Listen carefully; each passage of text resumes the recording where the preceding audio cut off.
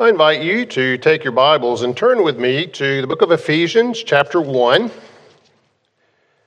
We are looking at Ephesians 1 through 2, verse 10 this fall, in a series I'm calling A Great Salvation, taking that phrase, of course, from the book of Hebrews, where the writer says, he warns us about neglecting. How shall we escape if we neglect such a great salvation? And I can think of no finer exposition of various facets of that salvation than here in Ephesians 1 on into Ephesians 2. Today we are looking at Ephesians 1 verses 5 and 6. Let's, to kind of get a running start in the passage, begin with verse 3 and read through verse 6. So hear the word of God. Blessed be the God and Father of our Lord Jesus Christ, who has blessed us in Christ with every spiritual blessing in the heavenly places, even as he chose us in him before the foundation of the world, that we should be holy and blameless before him.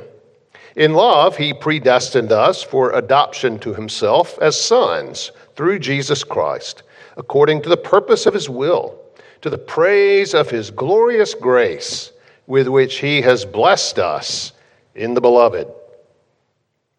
Let us pray.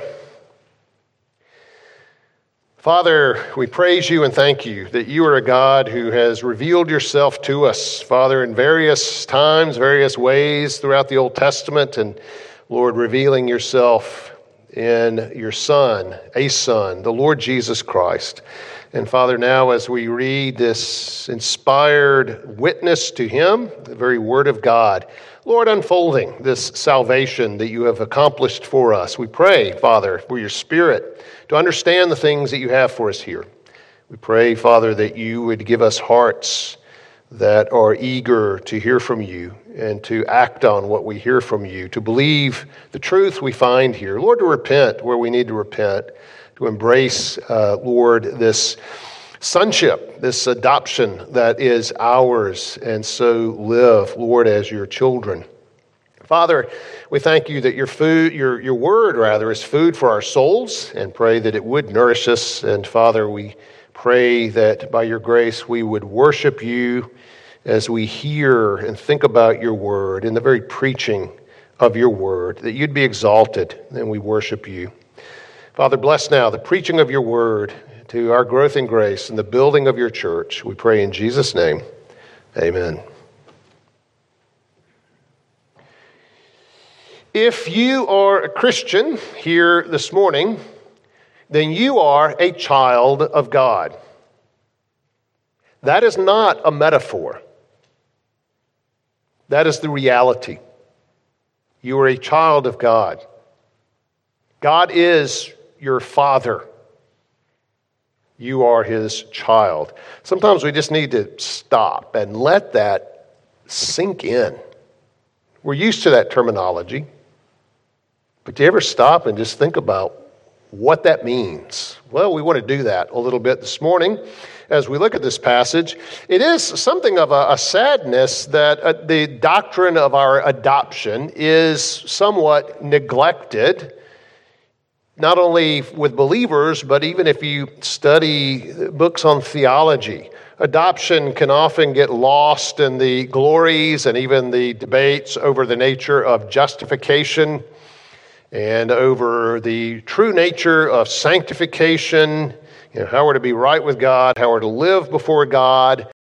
And sometimes we don't even mention it at all. In fact, yesterday I was talking in the Explorers class what the Bible's about. It's about justification, sanctification, and glorification. How to get right with God, how to live before God, and our hope of being in glory with God. And one reason for that is we sometimes subsume adoption under justification. And it is a part of our justification, and yet it is a distinct doctrine on its own, and one that, like I said, tends to be neglected. And that's somewhat puzzling, because it is a precious and glorious doctrine. our adoption as children of God. It's also a prominent doctrine because throughout the scriptures, even in the Old Testament, the idea of God as the father of his people and Israel as his son is there. And certainly when we move into the New Testament, we see this reference of God as our father and we are his children throughout the New Testament. In fact, when Jesus, in response to his disciples' request, teaches them how to pray, what we know as the Lord's Prayer, the very first words are our Father. So this idea of God as our Father and we as his children, not merely generally, but individually, is prominent throughout the scriptures. So as we look at verses 4, 5, and 6, and we'll have to deal with the very ending of verse 4, which we'll do, I want us to look at several aspects of this adoption as children. And first, we find at the very end of verse 4 is God's motive, the motive behind our adoption. Now, last week, looking at verse 4, looking at God's choosing us even before the creation of the world, we can't look at adoption without at least some reference to that. God chose us to be saved even before he made the world. And then as you get to the end of verse 4, you have these words, in love. Now, it's not clear whether those words go with verse 4, what came before them, or whether they go with verse 5, what follows them. And remember, the verse divisions were added much later, and Paul wrote Ephesians 1, 3 through 14 as one long sentence, without any verses, without even any periods. So in love just kind of fit in the middle of it all, but the editors of our English Bible not only use the verses, but the periods, and thankfully they do kind of break up what was one long sentence, makes it easier for us to read it and to study it.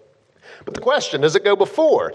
Does it go with that we should be holy and blameless before him in love, as if love was at least a major part of what it meant to be holy and blameless, that love was an expression of that holiness and blamelessness. And others put it with verse 5, in love he predestined us to adoption.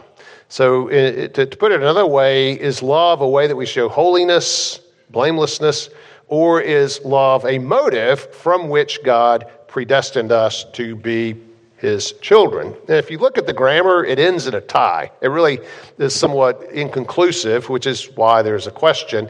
However, if you look at the context, it does seem, at least to me, to point to in love referring to God, not to us. And it's true if you read through Ephesians. I was studying where the word love occurs in Ephesians, and quite a few times it does speak of Christians' love for each other. Now, whichever way it goes, certainly love should be part of our holiness and our blamelessness before God. And Ephesians speaks to our loving one another.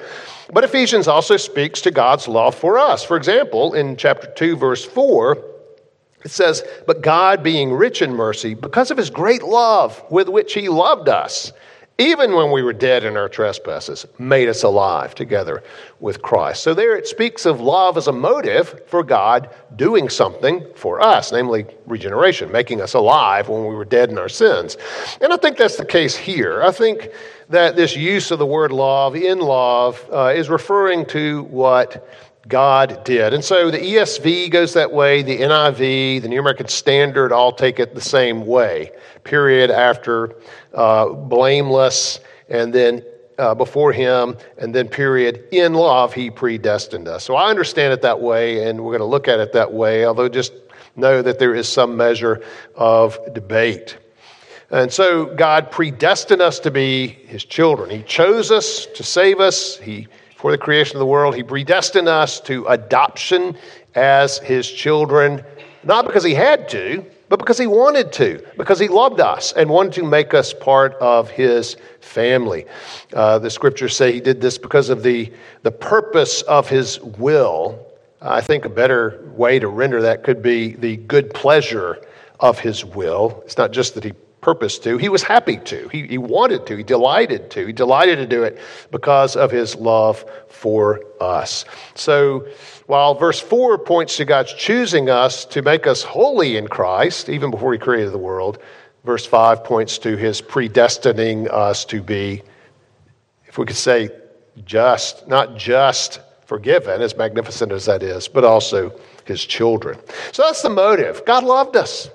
Second, we see the timing of our adoption, the motive behind our adoption, and then the timing of our adoption in verse 5. He predestined us. Now, as I said last week, if you don't like words like predestination, election, choosing, you've got a problem because the words are in the Bible. As I said last time, it's not whether you believe in predestination, not whether you believe in election. The words are there. The question is, what do you believe about them? You might not agree with the Westminster Confession understanding, the Reformed understanding of those terms, but you can't simply say, well, I don't even believe in predestination. Well, then what do you do when the word occurs right here? Well, the word to predestine literally means to mark out beforehand, just pretty much what we would expect.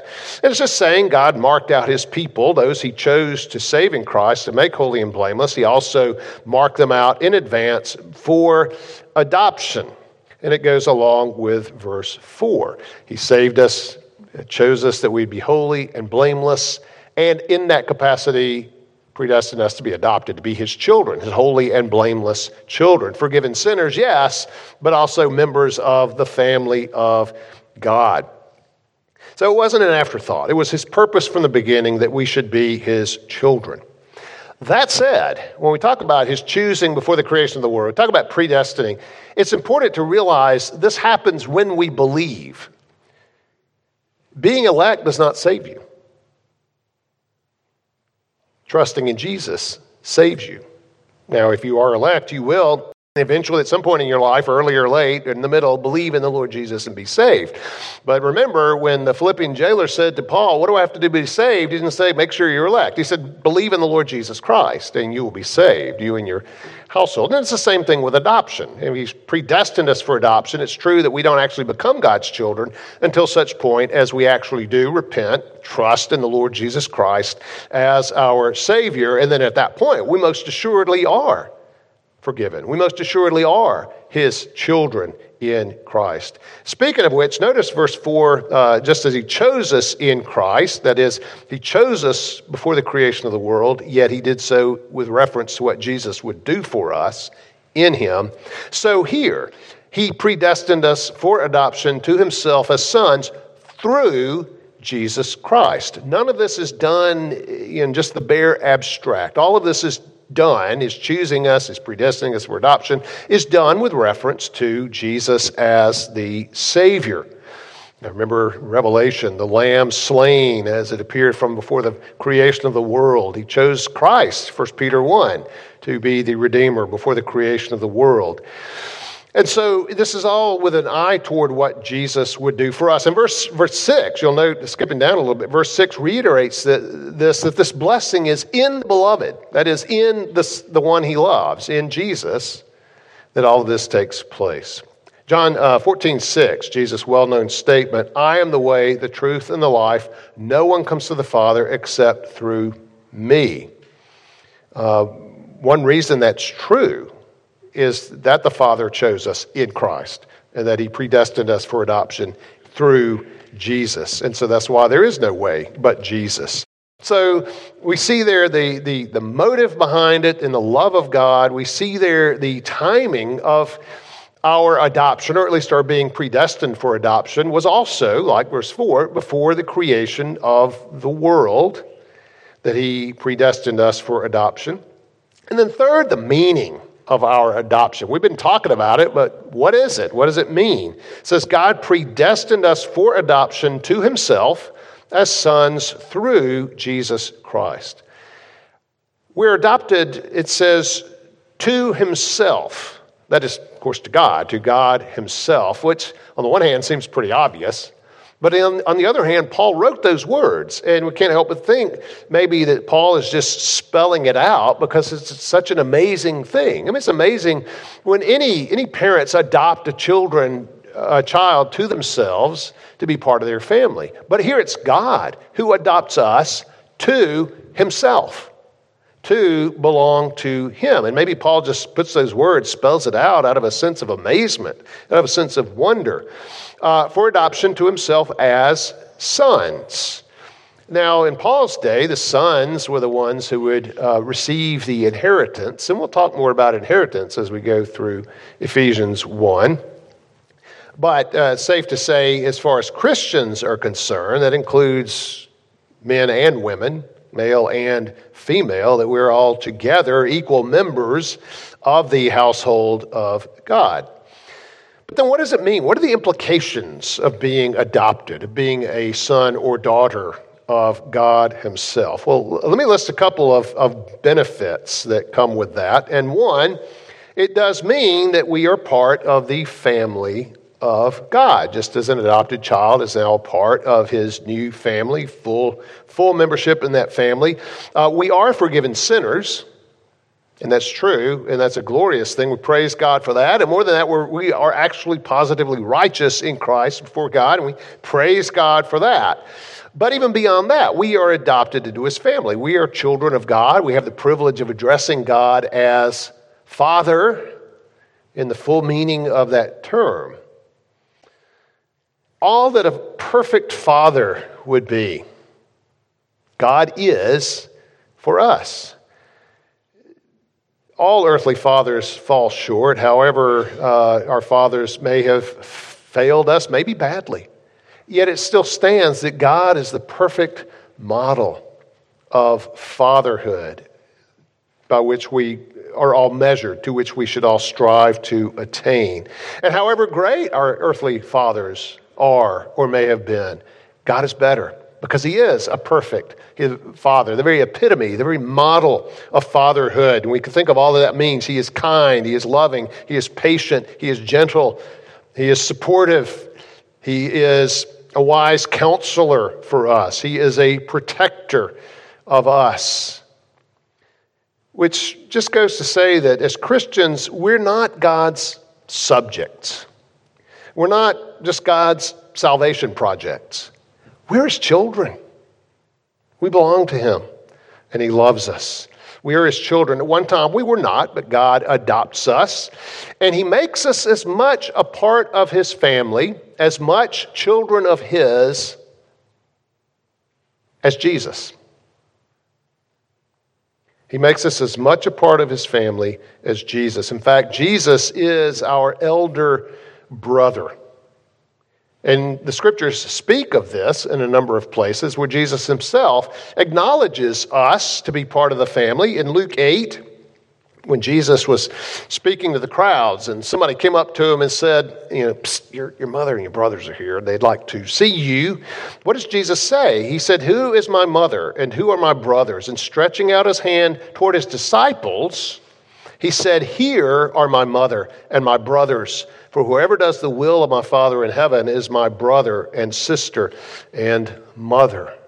He wasn't slighting his biological family. He was simply acknowledging the reality that we are his family who belong to his Father and ours. Or think of Romans 8, where Paul speaks of this relationship of Jesus as our brother in several places, several times. Verse 29, he says, "Those whom he foreknew, he also predestined to be conformed to the image of his Son, in order that he," Jesus, "might be the firstborn among many brothers."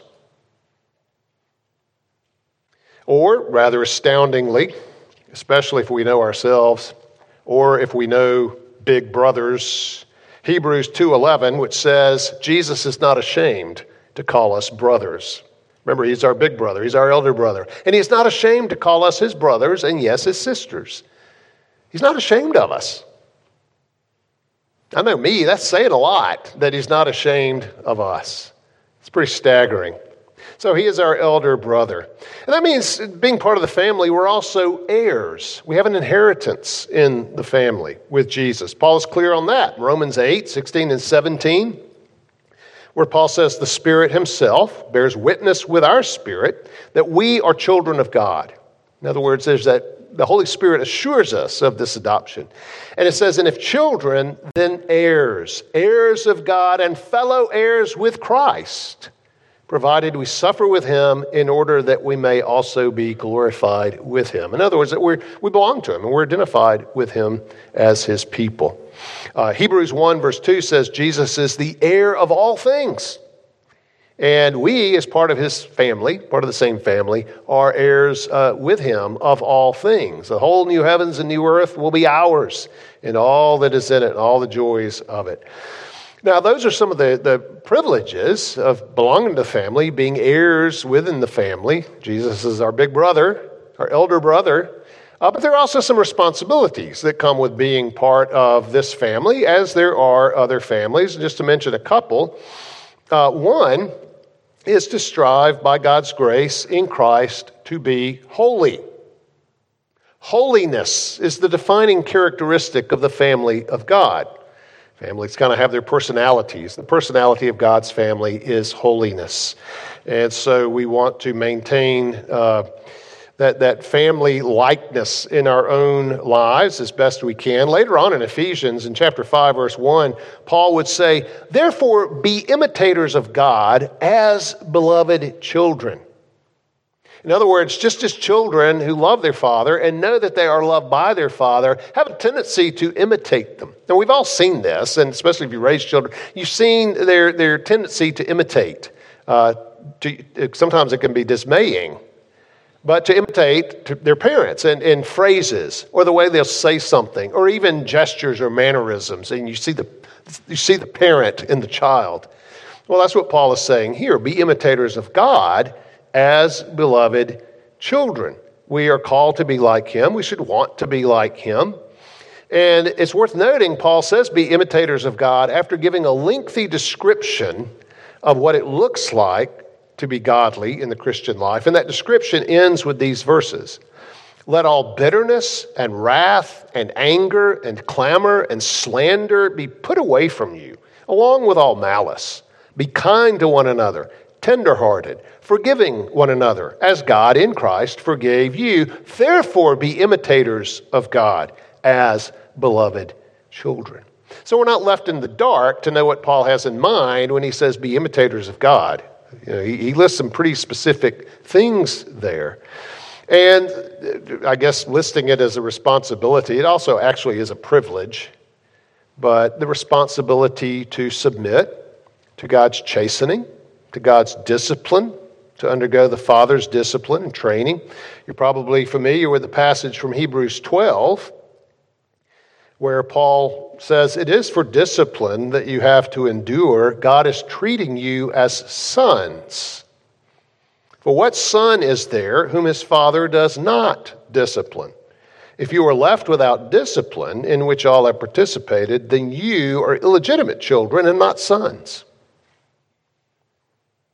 Besides this, we've had earthly fathers who disciplined us, and we respected them. Shall we not much more be subject to the Father of spirits and live? For they disciplined us for a short time, as it seemed best to them. But he, God, disciplines us for our good, that we may share his holiness.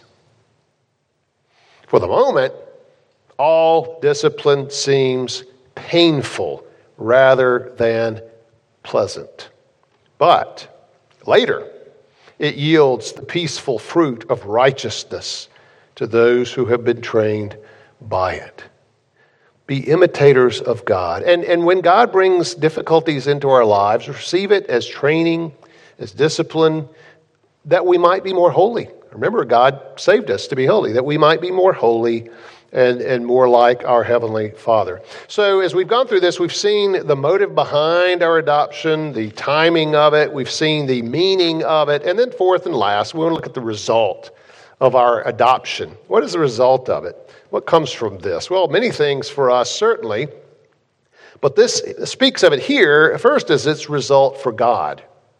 What does this result in for God himself? It says, verse 6, to the praise of his glorious grace with which he has blessed us in the beloved. So, first of all, one result, and fruit that arises out of our adoption is that of praise to God. God is glorified, exalting God, specifically for his glorious grace to us, not only in saving us, as if the words not only apply there, but not only in saving us, but on top of that, adopting us into his family. And it is by grace.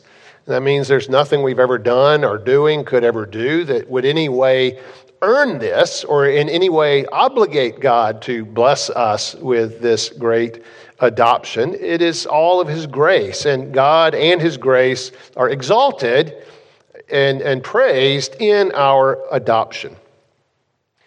You think about that, and I think about my own prayers as I was studying this last week and thinking about what do we thank God? Things that we thank God for. What do we thank God for? Well, we thank him for our salvation. We thank him for forgiving us. We thank him for providing for us. We thank him for guidance and leading us.